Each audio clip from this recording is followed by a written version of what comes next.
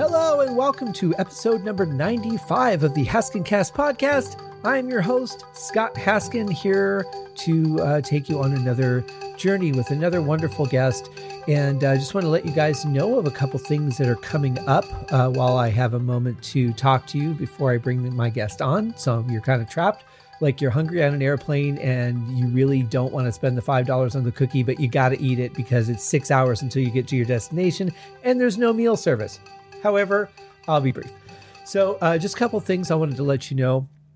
I am going to be doing some walkthroughs now that I have proper software and a sound card that has a loopback function. Thank you, Motu, for the M4. It is absolutely fantastic. Really, really love the sound quality of it.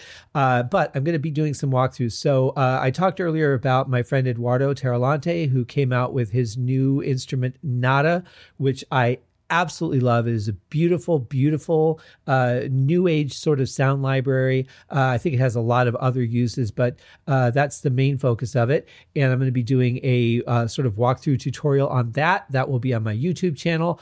Also, I'm going to be doing a couple of tutorials on how I do my podcast.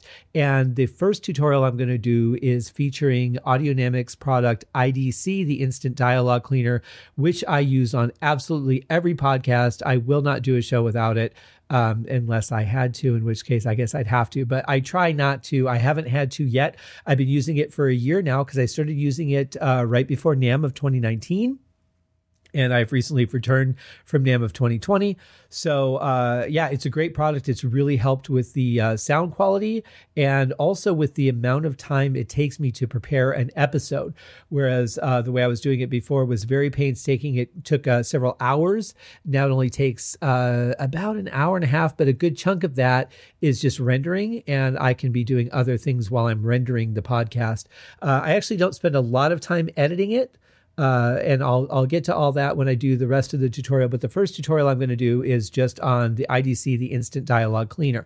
I've tried to do tutorials in the background in the past, and until I got to Rick Allen's tutorial for his instrument, I didn't really have a good way of doing it. And the loopback function on my new audio interface is what is really going to help me to get a good quality of sound. So there's one tip right there.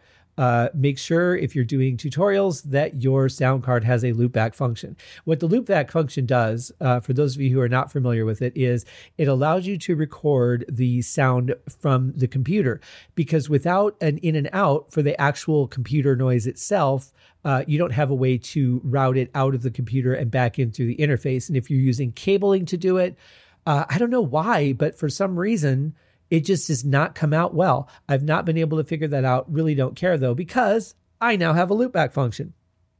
So when I did my tutorial for Rick Allen, that was the first time using the loopback function. It worked beautifully and allowed me to actually let you hear the sounds from the computer as I was playing them, and I'll be doing that with everything else. So when I'm editing with IDC, you can hear the difference. You can hear why I use it and how simple and powerful of a tool it really is. And I had a great time visiting with my friends over there at NAMM. They were one of the first booths I went to, and talked to them actually several times throughout the trip. So great to see you guys. And what else? So that's the main thing. I'm heading up now. This is episode 95. So we're getting close to episode 100. Cannot wait to bring that to you guys. It is getting close. And I've got a couple of special guests lined up in the meantime, as well as a couple other things I'm going to do to bring you to episode 100. Then I'm going to be taking a short break. I've got a lot of composing to do and some song editing for another project, as well as some music I'm writing for another project. So going to back off of the podcast a little bit so I can get through some of those things and get that music out. And then I'll be back. And if I have, the tough thing is always scheduling. So I've talked to a lot of people about being on the show. A lot of them are interested in being on the show. And then when it comes time, they kind of either disappear, which throws off my scheduling. And so I'm going to, as I get episodes in, I may still bring that out during the break. I tried to take a break over the summer. That didn't really work because some of the guests that I had lined up came through, and I didn't really want to sit on those episodes because a couple of them were time sensitive. So I just ended up bringing the podcast back. So I'm going to be taking a hiatus after episode 100, and really excited to bring you my episode 100 guest, along with every guest that I bring on the show, because why wouldn't I be? Somebody wants to take the time to talk to me on my show and talk to you guys, and hopefully, build an even bigger fan base than they already have. And maybe you guys enjoy it, or you learn something in the process and you're entertained, then it's all worth it. So why would I hold back episodes? If I've got one, I want to get it out to you guys. That being said, though, I had done a special scheduling for episode 100, as you will eventually see. So congratulations to Kimberly, who's got another book out. She was a recent podcast guest for the release of her book, Greta Garbage, which is a very difficult emotional roller coaster. And I've got some other friends that are having projects come out soon. So I'm hoping to have them on the show as well and talk about their new releases and the amazing things that they're all up to.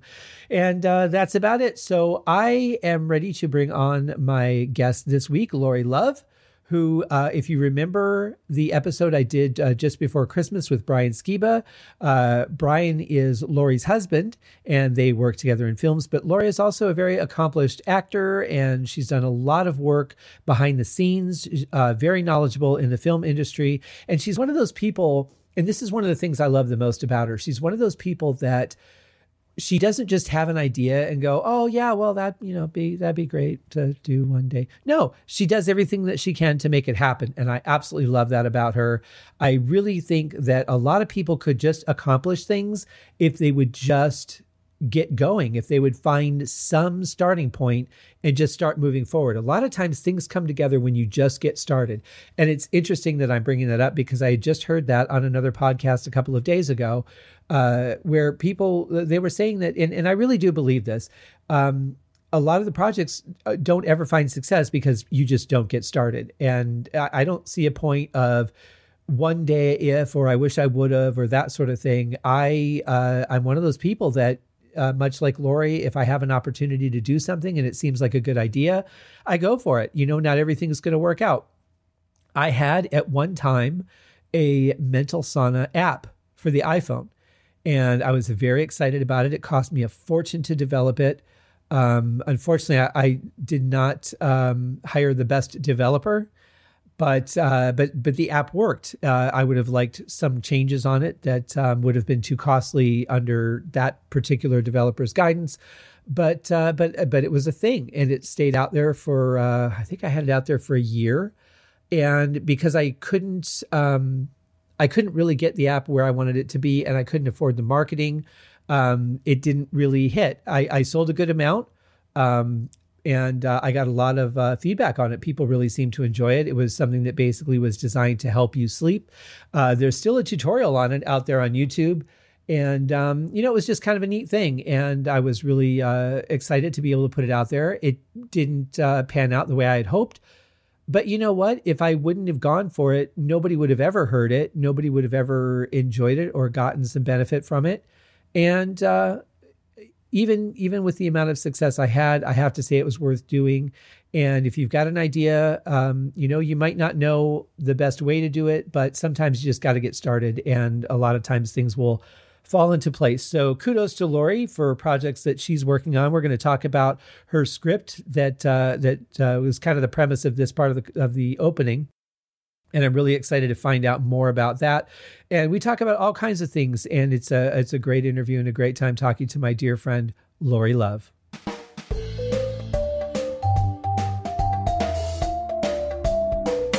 Ladies and gentlemen, thank you for joining me with another episode of the Haskincast podcast. I am very excited to bring on this week's guest, Laurie Love, who is, I could say she does one or two things in film, but she really kind of does a lot of things. And we're going to get into all of that. Let's welcome Laurie. Laurie, how are you today? I'm doing great. Good morning. Good morning. I am so grateful that you found some time between writing films, making films, managing your household, all those things that you do to actually sit down and talk with me. Thank you. It's an absolute pleasure. Thanks. Well, we've been at this for a while trying to make this come together. And it seems to be, though, with most of my guests, I tend to talk to people who are very active and very busy. And it's always a challenge trying to schedule. So thank you very much for your patience working with me through all of that. we've got a lot to talk about. Where do you want to start? We do. Let's see.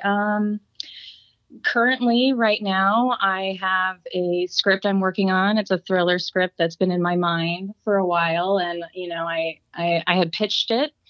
There's a general interest in it. However, it's just something I had to get off my head. So I'm about 30 pages in, and I'm, burning the midnight oil after all the kids are asleep. And Right. Yeah. I get a minute to myself of peace and quiet. So it's slow going, but it's happening. Sure. Do you tend to get a lot of your ideas during the day and you just have to run and jot down a note and then go fix lunch? Oh my gosh. I feel like I should write down more stuff during the day because I get so forgetful. There's so much going on. Well, one thing that I started doing, because I often get interrupted a lot and pulled in different directions, nowhere near to the extent that you do, but I have a couple of different methods. I have just, my regular voice recorder. I have, I can voice text myself a note, but I've also been using an app. I can't think of what it is. I'll find it in a minute, but just to kind of like jot down those notes so that I don't forget. But the problem is if you have too many places, then it's, where did I put that note? So I'm trying to like find one concise place that I'm happy with. Evernote is what it's called. I use Evernote quite a bit. But yeah, do you have a method for kind of keeping everything collectively together so that when you go to work, you can just grab it and go?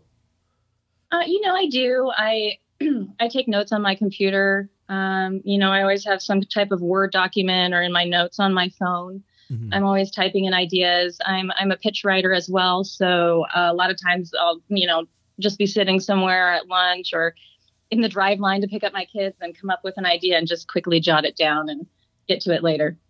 Do you find that you come up with far more ideas than you can ever execute? Oh, yeah. Yeah. I feel that way too. The list of projects I have on my wall right now it would take 3 lifetimes to finish.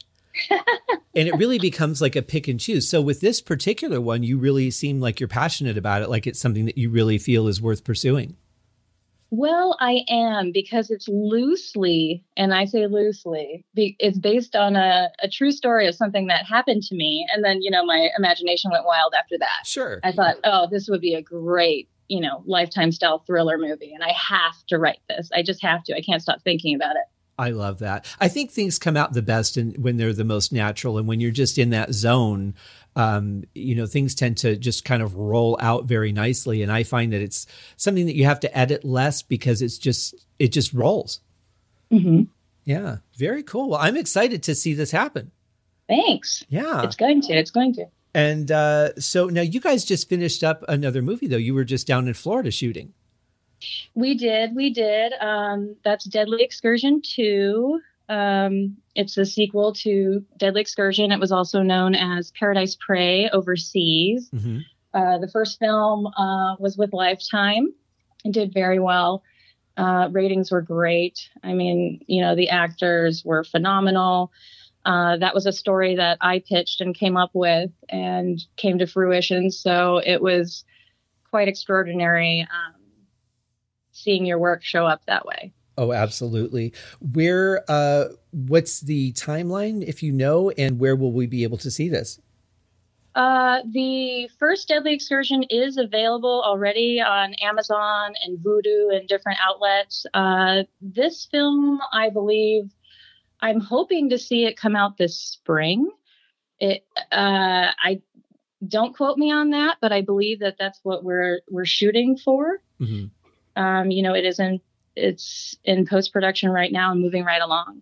Very cool. Well, yeah. And that's the thing is you've wrapped, but there's all the other stuff that needs to happen before it can actually hit any outlet whatsoever. And if it's in theaters, that takes the longest because they have to produce a print that can go out to all the theaters. I imagine they do that digitally now. Yeah. Yep, they do. See, that's how old and how little I pay attention. Because I'm picturing they're actually like making spools, of film and all that, which I don't think we've done in a very long time. Well, that's cool. And how does it feel though to have something that you created not only gain a following and be something that's popular, but actually warrant a sequel? It feels really, really good. When I first was inspired by this idea, I actually had a dream. I was reading a book at the time, and I can't remember the book now, but it had to do with sailing. Mm-hmm. And I fell asleep, and it was at this time in my life where I was struggling because I was fully, at home, and I kind of took a step back from everything with my career. And I was trying to figure out what I could do and where I could use my talents. And then I had this dream. And I had this dream about this mom and this daughter and her rescuing her. And it was out in the ocean. And I couldn't shake it. It was one of those things I just could not shake it. So I felt I had to write it down, and I pitched it. And, the pitch got legs. Mm-hmm. So, alongside my husband, and another gentleman named Ned, we wrote the movie, and, it came to life. And, here we are, on the second, the sequel to this film. And it all started with just a thought, just a dream, Well, there's that organic development that I was saying. It's the things usually come out the best when you're not trying to do something, when you just let it come out. Mm-hmm. But I love that you took a step back and kind of evaluated your career, because so much of what I hear, with different podcasts that I listen to and different sort of quote unquote experts in the field, everybody says, you have to keep driving, you have to keep pushing, you can't let your name disappear for even a day because people will forget you.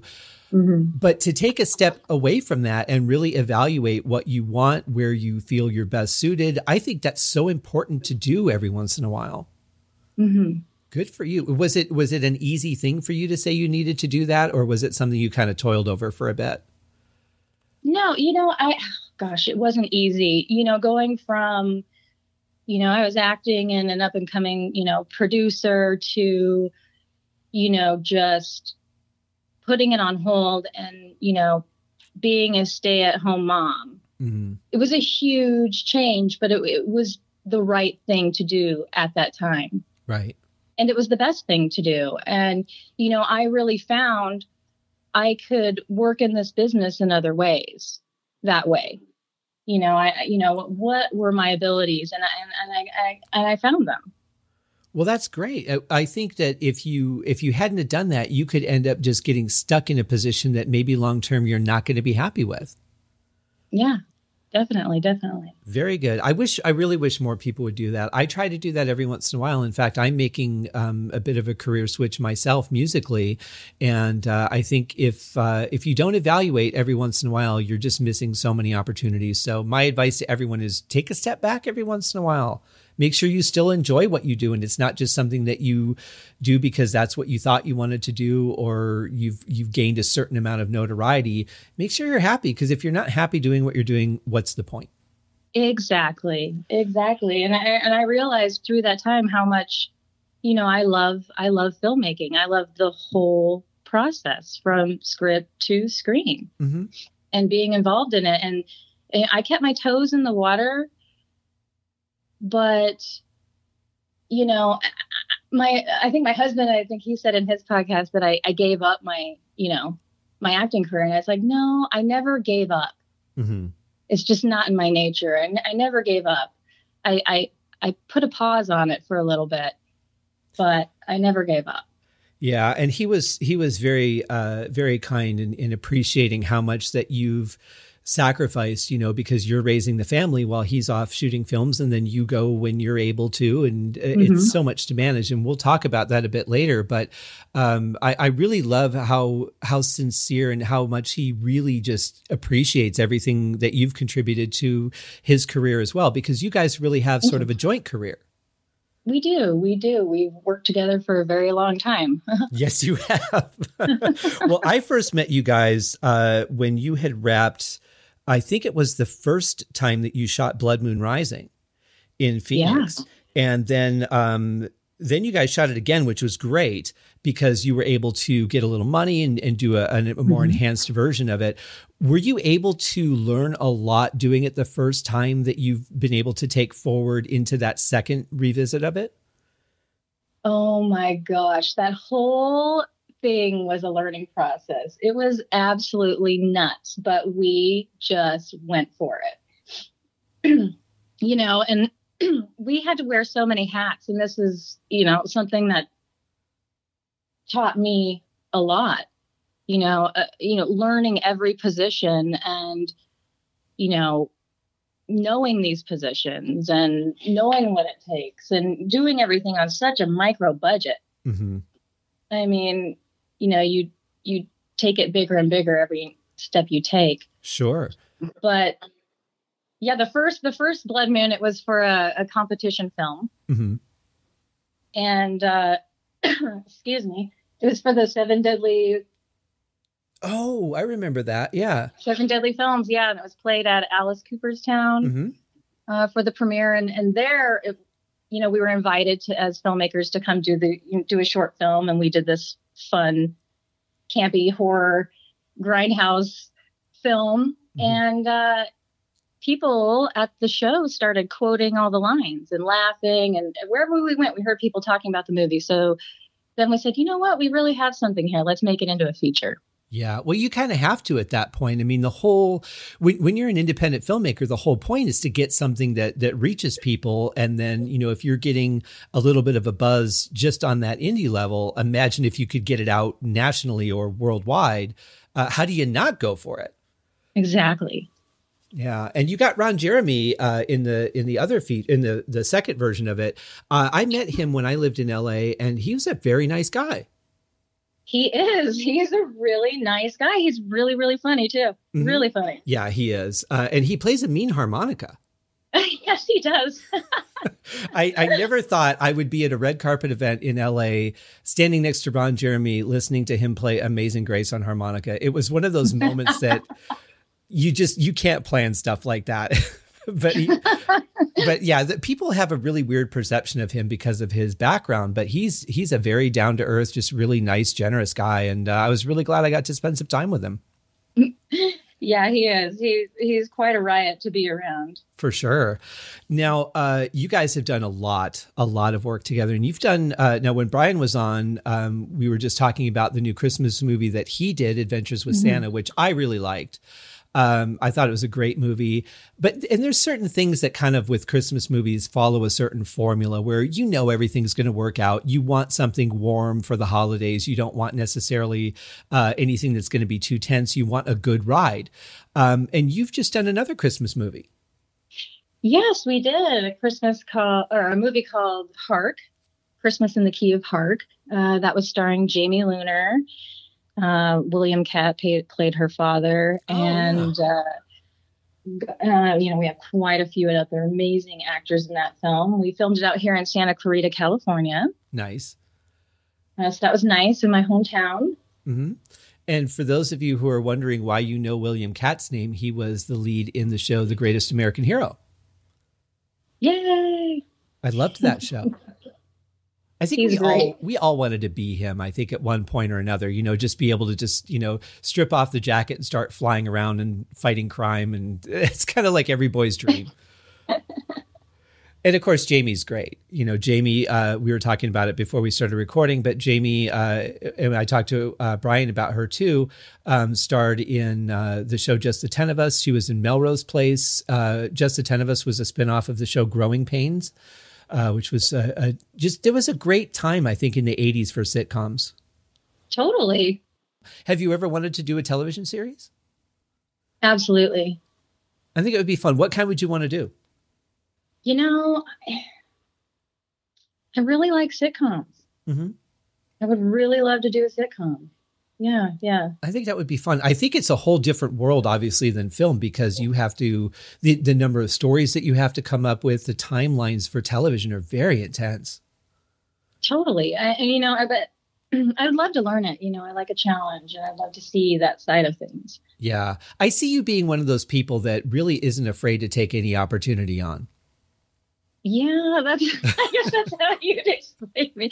I'm an Aries. I just, when there's something I want or I want to do, I go for it. I've had, a life full of people telling me I can't, I won't, I shouldn't, you're too this, you're too that, you're not enough of this, you're never gonna, and every time I thought to myself, watch me, I'm going to do it. I think that's the difference. I think that the people that tend to be successful, and I'm only talking about people who have had those influences, because you can be perfectly successful without people telling you can't do it.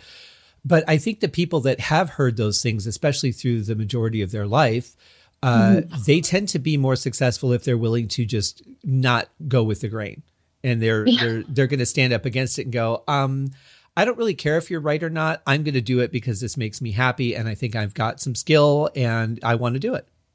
Yeah, and you're going to work hard to get there. Mm-hmm. You're going to put the work in. Did you feel though that sometimes hearing that so much, did you ever buy into it? Sometimes it hurt.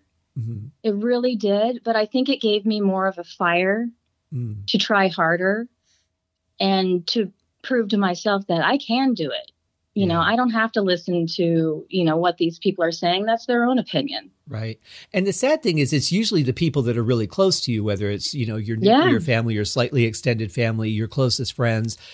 And I get that they're coming from a standpoint of, you need security, you need to build a foundation in your life. And the entertainment industry is so iffy. I get where they're coming from, but I think a lot of them too come from, well, I wanted to do it and I didn't. So I don't want to see somebody else be successful and show me I should have gone for it. Mm-hmm. Whether it's subconscious or not, I think that there's a lot of that underneath, but good for you for not conforming to it. Thank you. I think, I see life as an opportunity. And if we're not taking opportunities to do things that we enjoy or things that make us happy, and especially carrying that on to things that make other people happy, what's the point? What are we doing? Yeah. So good for you. I like you even more now because I didn't know. Oh, thanks. I like you too. Well, thank you. So you have you've produced movies, you've written movies. Have you directed at all?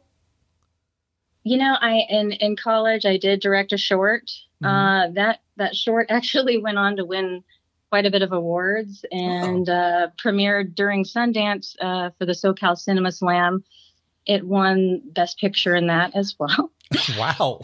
However, it's funny because Brian was talking to me the other day. He's like, yeah, I think you should try directing. And I kind of laughed and I said, you know what? I don't want to do it. And he's like, I think you'd be really good at it. I'm like, well, thank you. I appreciate that. But it's just, I guess that's not my passion.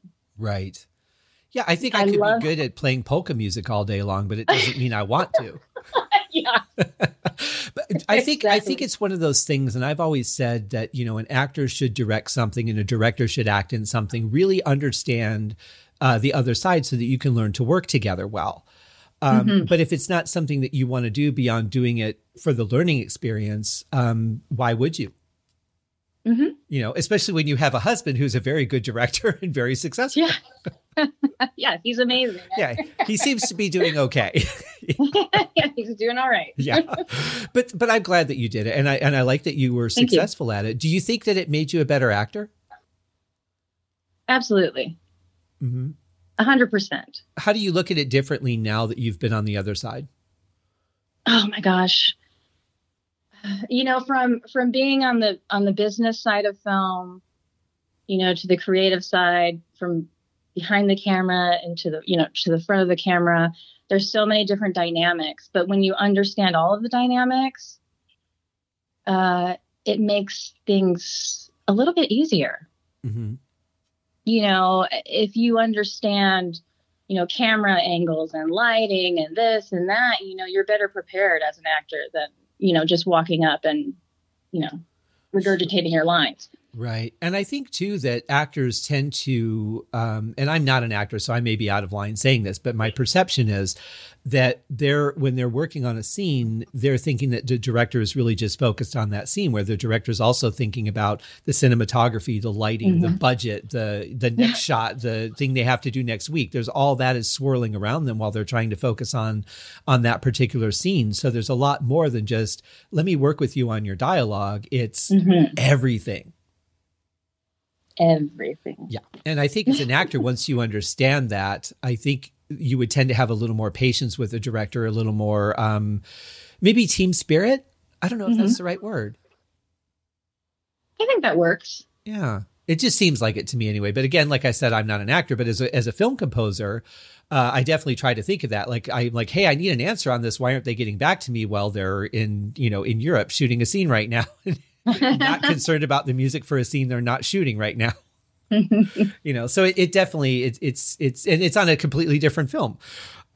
So yeah, I think that just the understanding of the different relationships and where people are at can really help in, especially a film, because it could be a really tense process. It is. It's a fast, intense micro business with a limited amount of time. Yes. But when you are on set, even as an actor, you're doing more than just acting. Yeah. Yeah. So what kind of things do you typically end up involved in, whether it was intended or not? So, as far as if I'm producing or just acting? Just acting. Oh, geez. I could see you being one of those people that just kind of jumps in and helps out wherever you're needed, even if that's not what you were there for. Yes, that might be correct. If you need me, I'm there. I'm that girl, Yeah. Do you think that comes from working in independent film where you kind of had to wear a bunch of hats?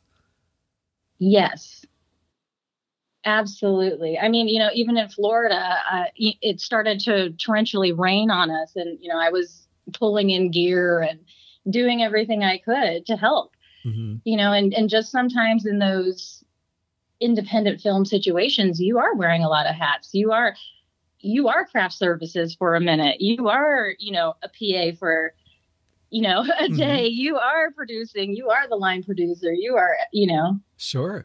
You are it. I think it's pretty bold to shoot in places where there's potential weather danger. I mean, there's always that anywhere you go, but in California, you're always dealing with potential rain. In Florida, you've got hurricanes, you've got all kinds of storms and things that can come out. You've got alligators, and if you shoot in the South in the springtime or in Nebraska, you've got potential tornadoes. So I always kind of admire people that are willing to take on potentially dangerous or set disrupting locations. But sometimes there's a need. Yeah, you have to shoot in certain areas to bring out the realism in the film. Absolutely. You can't always make California look like Florida. No, you can't. You can't. But, those types of films, I mean, for me, that's kind of what I love about it, that adventure. And, you're doing it as a team and getting through it. And the product you have at the end is absolutely beautiful. Yeah.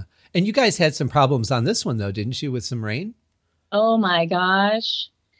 Yeah, the week I came out to set, I was like, Brian, is it going to be cold? No, it's been perfect, beautiful weather, blah, blah, blah.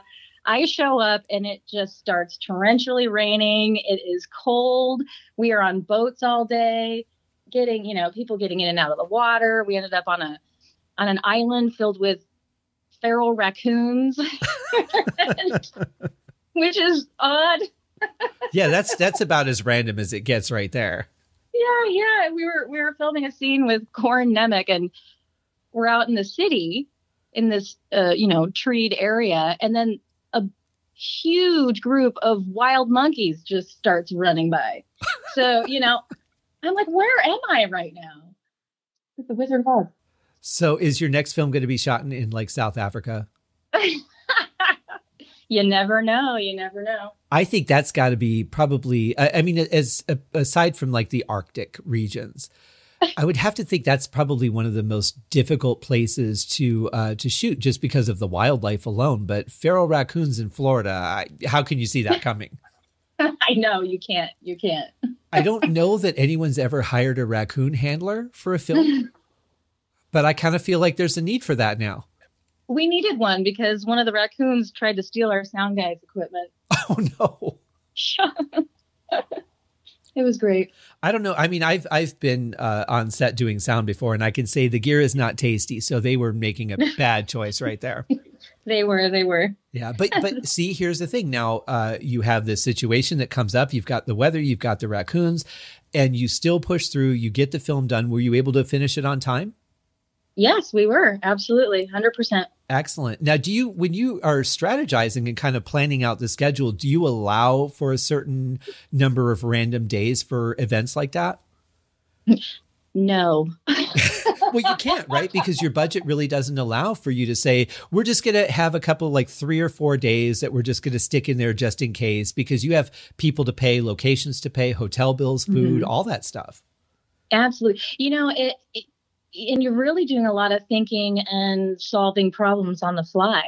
You have to stick to your schedule as best you can, and you have to make a lot of compromises, but you don't want to compromise what's on the screen. Right. So, that's really important, but you've got, your budget to worry about, and your cast and crew and your timeline. Now, how do you, I've never actually looked at how somebody breaks down a shooting schedule. Where do you start? Page 1. I mean, do you just like look at all the scenes and make a list and go, okay, here's all the locations. This location appears in scene 1, 7, and 12. So we need to shoot all those together. And then what outfits are they wearing so that we make sure that we have them in the right outfit for the right day? I mean, there's so much to it. Yeah, there is. And, that's basically kind of how you go about it. In the different departments, they break down the script, in their own ways, just as wardrobe would be breaking down the script, for wardrobe in those scenes. And, everybody works together. Like it's kind of like a symphony or an orchestra where they all, everyone comes together, and then you have your map and you have, your guidelines, and that's what you're shooting, and that's what you go from. So I would think that much like casting is going to decide the quality of your film, because so much rides on that. It does. Hiring the right department heads, it would also be the other side of the success of a film. Yes. It's extremely important to have a good team and people that you can trust and people that can work independently. Hopefully low drama. Well, that's the real key, isn't it? Yeah. And I mean, the situation for someone who's never been on a film set, it's always presented as this, oh, it's fun and we were joking around and we played gags on each other. But the fact of the matter is, it's actually can be a very, very tense situation. The sun's going down. We need to get this shot. We've been trying for an hour and you guys keep laughing. We need to get this and move on. And people that are even the nicest people can lose their cool. I'm sure that you've seen that happen many times. I have seen that happen many times. We've, had to send people home, send them packing. Yeah.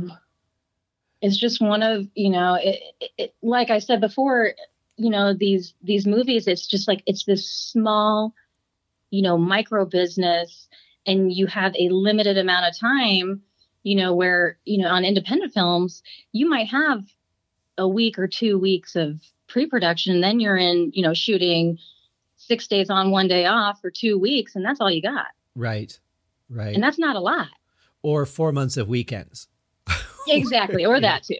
Which is even harder because you're, as an actor, you're not really connecting one take to another take from a different weekend. And so you might not remember that you were wearing a watch, or, you had your hair a little bit different. And if no one's paying attention to that, I can see a lot of mistakes coming from that. And it's funny when you watch a feature film, like in the Die Hard with Justin Long, I think that was 4. There's a scene where he's walking behind Bruce Willis and he's talking, but his mouth isn't moving. And you look at this, this is a big multi-million-dollar production, and you would think that someone would catch that. But in the independent world, there aren't a lot of people that will, that are going to view it and be able to catch those things. So you really have to work twice as hard to make the film as good as it can be. Exactly. And then, that comes back to, having a good crew and a good team. If you have, a great script supervisor and a great wardrobe person that knows these things and knows the script back and forth and knows what their people are wearing and is prepared, you're not going to run into those problems. Mm-hmm. Yeah. Kind of like a quality control. Very much so. Yeah. And, you do test audiences or test screenings for different people. And, you'd think that someone somewhere along the line would pick up something that's at least a little more major, like a coffee cup or, something out of place. Well, what do you think, though, in putting a production together? Are there any other things that you can do besides those to really set it up for success? And when I say success, I'm not talking about the commercial success of the film, just the success of having a good production. I really, really think that having a good production starts in pre-production. Mm-hmm. Pre-production, I feel, is the most integral part of planning your film. And if you do a proper pre-production, you will be prepared for everything that, well, you can't always be prepared, but, for everything that comes at you, if you are organized enough and you have everything in place, you're well on your way. Yeah. There's always wrenches that get thrown into the mix, though. Well, sure. But the more prepared you are, the less wrenches there will be and the easier it is to handle them. If you're just having wrenches thrown at you left and right, then you're going to have a difficult time. Yeah. And if you can go into production and the only thing you have to worry about is, okay, this actor's, schedule that you're bringing in, you have to change things around. Well, it's something you always have to deal with, but it's better than going, okay, well, who's our caterer? Right. What, who's picking this person up from the airport? Right. And now that you've gone from indie to a little bit better budgeted productions, I would imagine that it's a little easier to coordinate some of that stuff because you can actually hire a few more people to handle some of those minor details and you don't really need to focus on that as much. Yes. Actually, it's really nice. It's nice to have, instead of doing everything yourself, to have, employees and colleagues working along with you. Mm-hmm. So when you look back to a film like Blood Moon Rising, which was really sort of a guerrilla filmed production, are you just glad you're where you're at now? I am, but I wouldn't change it for the world. That was the best learning experience I could have ever had. Yeah.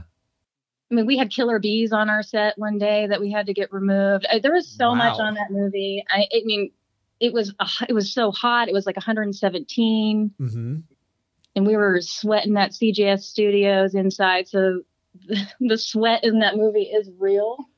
I loved CJS Studios it was in Glendale, I think, and that was that was such a great location. They had so many great places. You could make it look like a Western. You could make it look like a modern film. There was one house that was hidden in the trees that I thought would be great to shoot a horror film at that I was never able to get back there to do. But they were a very accommodating, great lot. And just who knew it was even there? It was just in the middle of the city. Yeah, it was such a gem. We had location scouted all over Arizona to Tucson, everywhere else. And we found CJS Studios and it was perfect. Yeah. But, now it doesn't exist anymore because it burnt down. Right. Yeah. Well, they were closing it anyway, I thought. Yeah, they were closing it. Yeah. It's going to be apartments or something. Yeah. Boy, how sad is that? But there's so many great studios. It's just because we've both filmed there, there's that sentimental attachment and I wish I would have done this and that sort of thing. But it was a great place. But certainly shooting in 117 degrees and being in any of those buildings, there's really no air conditioning. There's no, which you can't run when you're filming anyway. Nope. If there was, at best, you're just going to blast it between takes. But how cold is it going to get? Not very cold. So it's not. Shooting in the summertime in Arizona, man, kudos to anybody. And especially because you guys were wearing a lot of makeup and things that just had to be tough.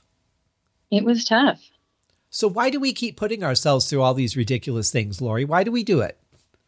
I think we like to torture ourselves a little bit for our art.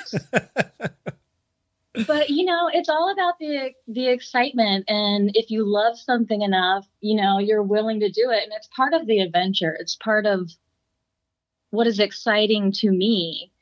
as a, a producer or an actress is, being in these elements and, making it happen, even though the world is still going on around you. Mm-hmm. It's good stories to tell. Yeah, well, for sure. But there really just must be something that we love so deeply that we're willing to not just put ourselves through it, but not even think about what we're putting ourselves through. We just jump in and do it because it's what's needed. Mm-hmm. I love that. Yeah, 18 hours a day. What? Yeah. Yeah. And for you as a producer, especially, it's not even just about the, 12, 16 hours on set. It's about all the paperwork you have to do, all the planning, all the, releases and signatures and all that you need to get, and making sure everybody's ready for the next day and the day after that. There's so much work a producer does that it's kind of just dumbfounding that anyone would ever want to do it. I know. Again, that self-torture thing. Yeah, exactly. I think that's what it is. Yeah. I think you figured it out. Yeah, good. See, I don't just want to help people. I want to solve problems and just uncover all the mysteries. You've gotten to the core. Yes. I'll be taking on the pyramids next week. Have you ever shot off of the continent? No. The farthest out of the country I've been is Mexico. Mm-hmm. We have a feature that we actually shot a feature film before Blood Moon Rising. Oh. But that one has never seen the light of day. It was another sci-fi film. Mm-hmm. And that one we did in Mexico. We filmed that in Puerto Penasco and Rocky Point. Oh, wow. And what was that one called? That was called Out of Reach. Okay.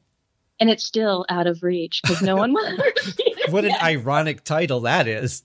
Yeah. Is there hope that one will see the light of day at some point? Oh my gosh. I mean, I think I might be embarrassed because my acting was not as on point at that time. However, you never know. You never know. I'd like to resurrect something. There's another film that has been on the shelf for about 10 years now, Crushed Velvet, that I really want to bring off the shelf. So do I. I really want to see this final film. There's a lovely trailer that you had posted a couple of years ago, and I had seen some shots from the set before, and I was like, oh, this looks interesting. And when I saw the trailer, I'm like, I really want to see this. I'm glad this is finally happening. And then, of course, it hasn't yet, but I am holding out solid hope that it will. I love it. Keep your fingers crossed. I'm in the works on something and trying to get it out there. So good. Well, I have to say, and I haven't had him on the show yet. We've been also trying to arrange a good time. Kevin Tai, who is a fantastic film composer, and he owns a studio in Mesa, Arizona. Very nice place he's built out there. He does a lot of voiceover sessions and things. And a really good friend of mine. And he has a mohawk in that film, which is a good foot high. It is. It was amazing. He was so good in that movie. He's a very good actor. And it's tough with guys like him because I love seeing him work as a composer. I love seeing him work as a studio engineer because he's so good at it. But I also miss seeing him as an actor. Yeah, yeah. I hope he keeps it up. But you have a couple of very distinct looks in that film. I've never seen you with curls like that before. Yeah, I had the most amazing hairstyles in that movie. Oh my gosh, it was a joy to have awesome hair like that. And then at the end of the night, pulling out 1,000 bobby pins was a different story. But my sister-in-law actually was my hairdresser for that show. Oh, she's a professional hairdresser, and Brian, everybody kind of has a look or a theme in that movie. Mm-hmm. It's very sci-fi, but every character has something special about them. So when this movie actually comes out, you can kind of see. And, I was able to have a lot of retro looking hairstyles, kind of match different timelines. So it was pretty unique and pretty awesome. Yeah. And you had some really unique outfits in that movie too, I have to say. I did. I had some amazing outfits. Did you typically do the design of those, or were you working with someone? No, actually, Brian's sister, she also did wardrobe for that. She is quite the stylish fashionista. So Wow. it went with the themes that I was talking about. Mm-hmm. You might see something that looks, from the, something 1920s, then you'll see something like 1970s. You kind of get that vibe with different characters. Yeah. Well, everything that I saw in the trailer and in the stills, you really popped on screen. And I think that's one of the things that really kind of drew me into it was that visually, it's a very stunning piece. Mm-hmm. And I don't see that a lot. I see mostly like, okay, here's the setting, here's the stuff that happens. But there's just something about, I don't know if it's the combination of the hairstyles, the wardrobe, the characters, the way it was shot. But there's something that just is very visually intriguing about that film. And that's part of one of the reasons I really want to see the whole thing. Mm-hmm. Well, I'm hoping I can make that happen. Do it. And I fully, whatever I can do to help, you just let me know. Oh, thanks. Yeah. Give me some money. Well, I'll go out on the strip tonight and show some leg and see what I can get for you. Awesome. Thank you. Usually I just don't make any money at that, but I'll see what I can do. But you bring up an interesting point because now you're talking, some years ago, and obviously, as you've grown as an actor, as you've directed, as you've been a producer and you've been on sets working with a lot of other people, your skills have grown. And it's kind of weird sometimes to go back and look at those older things that we've done where we're like, maybe I wasn't as good as I thought I was back then. Mm-hmm. Are you one that likes to watch yourself on screen or do you not? No. Oh my gosh. It is so trippy seeing myself up there. I love it, but it's hard because that's kind of all you're focusing on is your performance. Mm-hmm. Oh, I should have done that. Oh, gosh. But it's so out of body for me. For me, when I do a film or I become a character, I really like to kind of just leave it there. Mm-hmm. But if you're able to watch yourself and you're taken out of that's me, then you did a good job. As if you're just a spectator, right, watching this movie. Mm-hmm. And it's really hard to separate from that when you watch yourself. But I've had the opportunity to see that, quite a few times in some of my performances, and that makes me happy. I would think that if it's a character that you really locked onto and became, versus someone that you played. I think there's a difference between those two things. If it's a character you really became, I would imagine it's easier to watch it because you're not seeing yourself, you're seeing the character versus maybe something that you didn't have such a strong connection to. Yeah. Well, Blood Moon, I had a fun time watching that, but that movie is just a fun, movie. Mm-hmm. And, with Crushed Velvet, that I really, really, really delved into that character. And I think I had told you before, we were working so much and I was going to college at the time. Yeah. I was literally, the story is, she's locked in this game show and she's locked into this,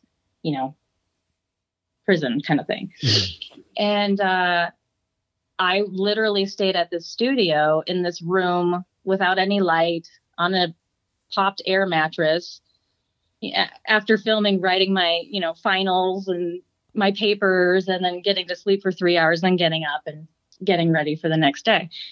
So I felt like I was kind of living that character's life in a way. So it helped me with that. And instead of just waiting another week until after you were done with your finals and you could afford another mattress, you're going to shoot a film in the middle of all of that. Exactly. Why not? Why not? Never a dull moment. I feel like I have a little bit of an advantage as a composer over an actor because like I have released, I think it's 26 or 27 albums now. And a lot of the older albums, when I look back on them, I actually pulled them all off the market because they were recorded with, sounds that aren't up to the par where I'm at now. My level as a composer wasn't where it is now. So I'm actually going back and revamping a lot of those songs for re-releasing these albums. I want to do like one a year over the next few years because I think it was 14 of them that I pulled off. Wow. But as an actor, you can't go back and reshoot those scenes. You can't recut that film with you in it all of a sudden 10 years later. Is that kind of a hard thing? Are there things that you would rather, you know what, I wasn't really up to par where I am now. I really don't want you to see that. I mean, there is that thought there because 10 years is a long time. Yeah. 12 years is, you've changed a lot. You've grown a lot. You've learned a lot. You've honed your skills. And then you go back to that and you say, oh, if I release this, are people going to think, this is my performance now? But, it's all part of that process. There's a lot of famous actors out there who, didn't come on as a child actor, as a star. So, just being a part of it and, having it there. I know a lot of actors are embarrassed about different things. I mean, I think the first thing I did was a Peter Piper pizza commercial. Really? Yeah. And people ask me, and sometimes I'm like, oh, that was the first thing I did. Right. Yeah. I don't know why I have so many friends that have done food commercials. I have a friend that was in a Taco Bell commercial, and I think I knew somebody that was in a Burger King commercial, but nothing else. Like everyone I know has just done food. And it's not like it's low hanging fruit or anything. I mean, you get whatever commercial you get. Exactly. But, I think too, as somebody who's a fan of you, I think I would want to see the older stuff that you've done because I would want to see that progression. I'd want to see, where were you at 10 years ago? How much have you grown and learned? What opportunities have you had? I mean, when I'm a fan of an actor, though, I kind of want to see that. Mm-hmm. I love going back and watching things that people did, like auditions, especially. I love seeing when people audition for things because they're so different even from the characters that they ended up playing. It's true. It's true. I do love seeing that too. You make a really good point. Even when you're in film school, you're getting shown, the first film that this, famous director made, and it's not that great, or, maybe it was for the time, but you just see that, oh my gosh, look where they are now and where they started. So you make a really good point. Well, thank you. And I think a big mistake that we make in general as whatever field in entertainment that you're growing in, we're always just comparing ourselves to the top of the A-list, right? So if you're a director, you're going to be, I want to be the next Spielberg. Well, why don't you start out just learning, like aspire to be that, that's fine, but don't hold yourself to that standard because you haven't learned everything he's learned. You don't have the experience that he's had. You've got to start growing somewhere. And I think a lot of people do that in a way that becomes self-defeating. And they'll quit because they don't attach to that kind of success right away. And they're holding themselves to a standard that's really not attainable anytime soon. Yeah, exactly. I agree with you. Now, when you're watching audition tapes or you have people audition for you, how much stock do you put in the audition versus what you see them being able to do? A lot of times, for the independent films that I have been involved in casting and different things like that, a lot of times you are looking for, and I hate to say it, you're looking for a certain look, and then you're trying to find someone with the ability to act, and to pull that character off and that has that chemistry and,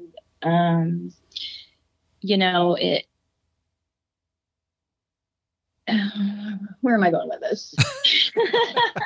Well, I think there definitely, I mean, we live in a very visual medium. Well, you do more than I do because I do music, which is unfortunately oftentimes visual. You have to have the image to represent the single. You have to have the album cover. You have to have an image in the video. But more so with film because you have to have people that can pull off a realism to the actor or the character that they're playing. Mm-hmm. But if they give a halfway decent audition, but they have the perfect look, and you see, your audition really wasn't where I wanted it to be, but I think we can work with you. Is that something that you would potentially see you wanting to work with that person, or would you be more like, okay, but do we have somebody better? If I felt that person was, right for the role and they just needed a little bit of work, and that really is up to, the director to make that call. However, it is somebody I would be willing to work with. I mean, where we got our start in the independent world and everything, your choices are, kind of limited and who is auditioning for you and what you're looking for. And you do have to work with people. Right. But, I'm always one, I like to be surprised by people. A lot of people don't audition well. Mm-hmm. So sometimes, we like to do, callbacks and different things like that, or a chemistry test or something like that to see, can they do it? I think that makes a lot of sense. And I remember listening to, Jenna Fisher and Angela Kinsey have a podcast called The Office Ladies, and they're talking about, they break down an episode of the show on each podcast episode, and they were talking about the audition process. And they had so many people that the directors and producers were interested in that they actually started doing a lot of chemistry tests between people. And that's how they ended up with the final cast that they did, was because it was just Jenna Fisher and John Krasinski just had the best chemistry together. And then they picked them to be on the show, which obviously worked very well. Yes. But is it sometimes, do you find that there's a couple people that have really good chemistry and it's really just hard to choose who you want? Oh, yeah. Is there a criteria that you use to really just make a decision, or do you just pick? No, usually it's not, for me, it's usually not my final decision. Oh, okay. So, it's really the director's call in the end of everything. So you're narrowing down choices and saying, okay, here's the ones that we really think stand the best chance, and now it's up to you. Exactly. I mean, from a producer standpoint, you're like, okay, well, you also have to look at, how much it's going to cost, the business side of everything. Sure. Too. Yeah. Well, yeah, that's an excellent point, because you do work now. I mean, in independent film, it's like most people aren't getting paid anyway. But when you're up to the level that you guys are at, yeah, now you are paying people. You do have a lot of things to consider. There's scheduling. If they can only work so many days because they're finishing up another project, that's going to hold you up. There's so much that goes into those decisions. It's really a lot more than just the audition process. Yeah, so much more. Mm-hmm. Well, I guess with that kind of success, it would make sense that more challenges come along the way. But that's you're where you want to be, right? This is where you always wanted to get to. Yeah, you know what? It is. I can say, I've been able to accomplish a lot of things I've dreamt about since I was a little girl. And prove naysayers wrong. I don't think I've completely made it yet, but I'll take that compliment to the grave. Well, do we ever really make it? I mean, this business is a grind. You're always fighting for the next project or the one after that. And there's no, it's not like an 8 to 5 job where they just they hire you, and as long as the company's open and you do good, you have a job. Mm-hmm. It's kind of always on the line. And as long as you're always doing your best and keeping up good relationships, then there's really no reason for people not to give you another chance. Yeah, exactly. You just you work hard, and it's a hustle. This isn't a full-time job 365 days a year. You have maybe a month. Right. And then, your next job, when's that going to happen? When's that going to come down? When's the green light going to turn on? Right. I mean, about halfway through a production, you need to start thinking about your next production and start networking while you're trying to finish this production. And it's just it's a continual roller coaster, really. It's a fun little circus we call filmmaking. We like it. I like that.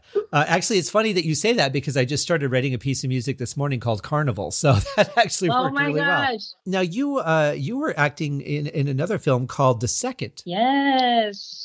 Oh, I'm excited about that movie. What can you tell us about that one? That movie starring Ryan Phillippe, directed by Brian Skiba. Who's Brian Skiba? I don't know. He's this strange guy I just met.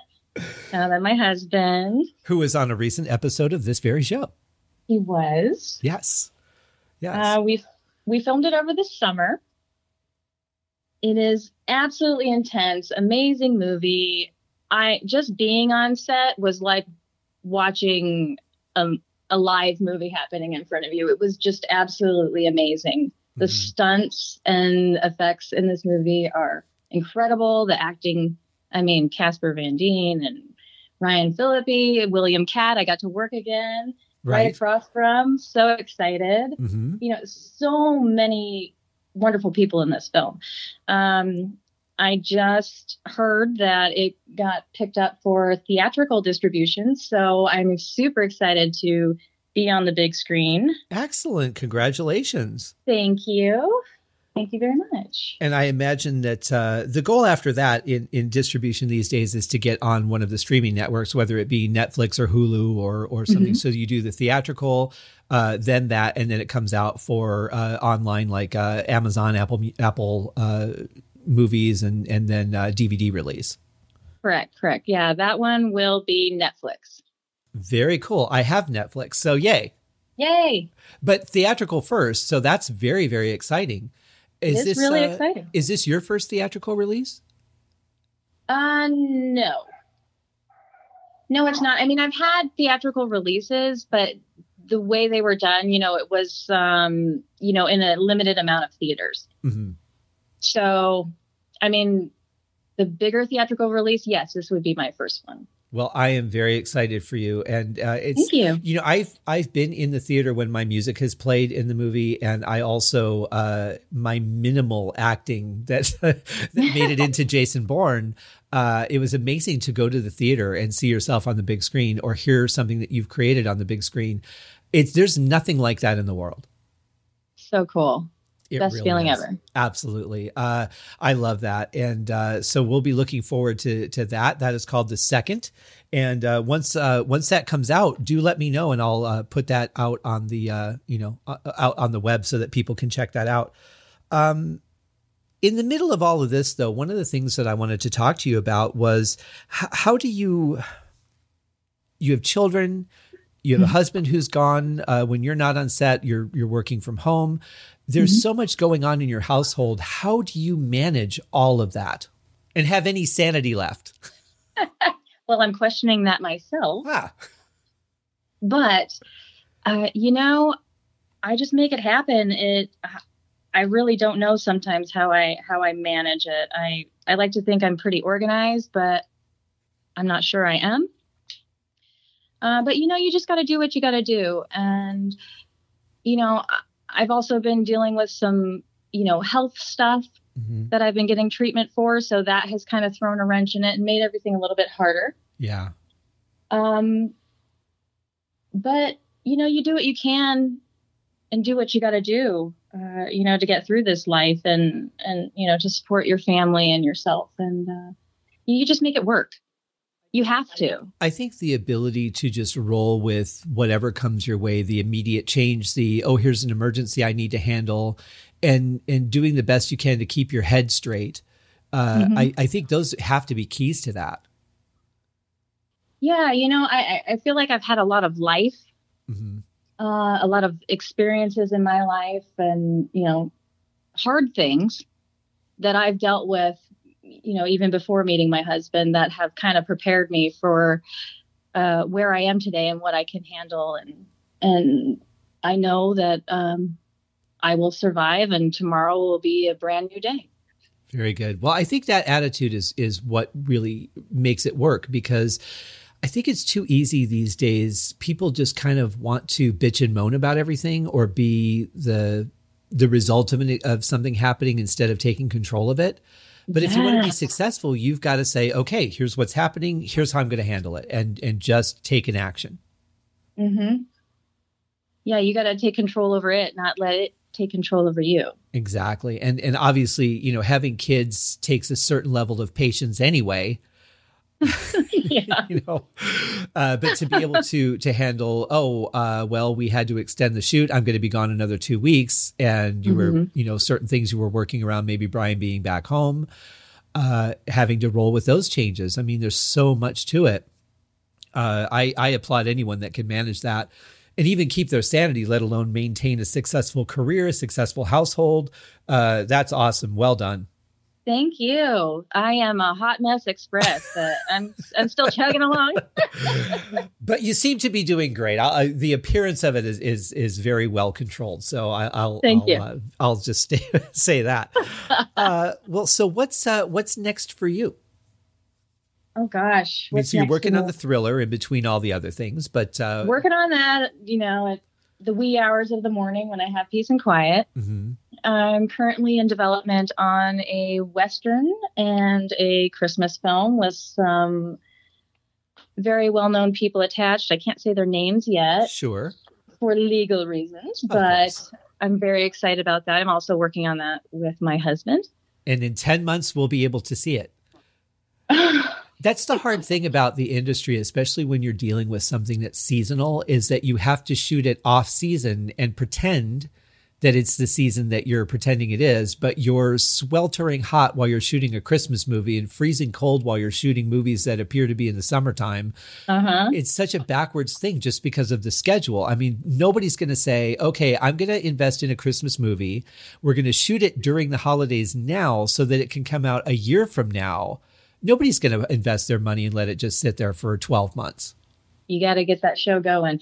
We just did that. For the Christmas movie, it was hot. It was the summertime in California, and we needed to make it snowy and cold. And then when we were in Florida, it was supposed to be hot and sunny, and it was rainy and cloudy. So right. Yeah. Well, that's it. And I remember when I interviewed Dee Wallace a couple of months ago, she was saying that, because Cujo is shot to make it look like it's in the summertime. So they're in the car, they're just sweating, they're dehydrated, but they were freezing cold. And they eventually installed an extra heater into the car that they could run between takes. No way. I didn't know that. Oh, I love that movie. It is a great movie. And it's so interesting to see how good Danny Pintaro was being so young and doing those long days in the car. I mean, most kids don't have that kind of ability to just sit there. Yeah. As you know. Yeah. But yeah, they actually had to install the heater, and I'm glad that they did that. But man, it's again, it just is that what are we willing to do to create the movie that we want to create? And you make it happen. Well, I cannot wait to see what happens next. I'm looking forward to these films coming out and the next things that you're lining up. And I'm so glad to see, because I've known you from the time that you were an indie filmmaker, and I'm so glad to see how you guys have built these careers, how you're getting the budgets to make the movies that you want to make and make them the way that you want to make them, because that really is so important when you have a dream. It is.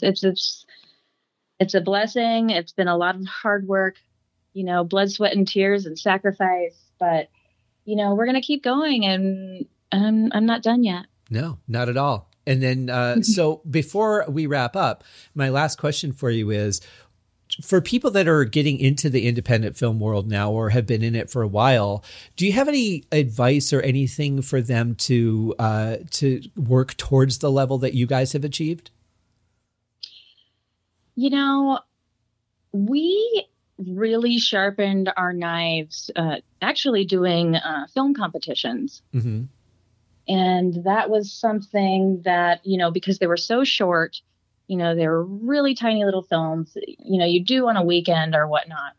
And that really gave us a lot of experience to build on.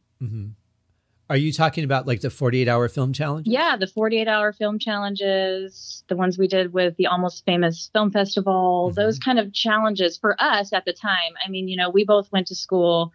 We both had film school, but not all the time. I had film instructors telling me, because I was already producing at the time, that I could probably, teach that class. And I said, no, I'm here to learn. I'm here to learn something. I'll get something out of this. And that was either, I learned how to use, a camera then. I didn't want to touch the camera. I didn't want to, know how to use it. But in school, I did. So, keeping your education going, working hard, and never giving up. Yes. I think, too, you touched on something there. I think knowing that there is always more to learn and more to know, because I think we tend to just get comfortable and I know what I'm doing. I've done this before, and not think that maybe there's other ways to do this that could be more efficient or more cost effective or easier. Or maybe there's things I don't know about it at all. I think we tend to just get to a point where we get comfortable and we don't push to learn anymore. Yeah, we should never stop educating ourselves and being better. I agree. You know, whether that's being a better communicator because you are dealing with people on a film set, you know, hone those skills. Now more than ever, because the technology is growing so quickly that you need to learn to adapt to those things on top of everything else. I know. I still have to ask my kids questions about how to use my phone. Yeah, it's, you know, growing up in the age that we did when, you know, I think I'm a little bit older than you, but when Pong was a big thing, that was like the greatest thing in the world. And then watching it go from Atari to television and ColecoVision and now home computers. And now, I mean, cell phones can do far more than an Atari ever could. I'm starting to get to that point where I'm like, I think this is moving faster than I can intake anymore. I know. It's hard to catch up. So I might hit you up with some questions to ask your kids if you don't mind. Okay, they'd be happy to help. They're my little IT team. Oh, that's awesome. Well, Laurie, it has just been such a pleasure to talk to you. I'm so glad we were able to arrange this. Thank you so much for coming on the show. Oh, you're welcome. So great talking to you. Thank you for having me, Scott. For Always sure. a pleasure. Thank you. And definitely come back and see us again when the next movie comes out. Come talk to us about it. I would love to. When you can contractually reveal the things that you can't reveal today. I will. Thank you so much, Laurie. You take care. Thank you. You too. Bye-bye. Bye-bye. Yeah, that's what I'm talking about. Just somebody that has ideas. They go for it. They give it everything they have because you know what? You make your own life. You can, you can be stuck under someone else making your life, or you can decide to make it for yourself and start building as she did and make it happen. So thank you, Laurie, for coming on the show and sharing your experiences with us and your knowledge and some fun stories. And thank you guys for checking out another episode of the HaskinCast podcast. I'll be back next week with another guest. And please share, like, rate, leave me a review. If you have any questions or feedback, Scott@scotthaskin.com. Thank you guys. Cheers.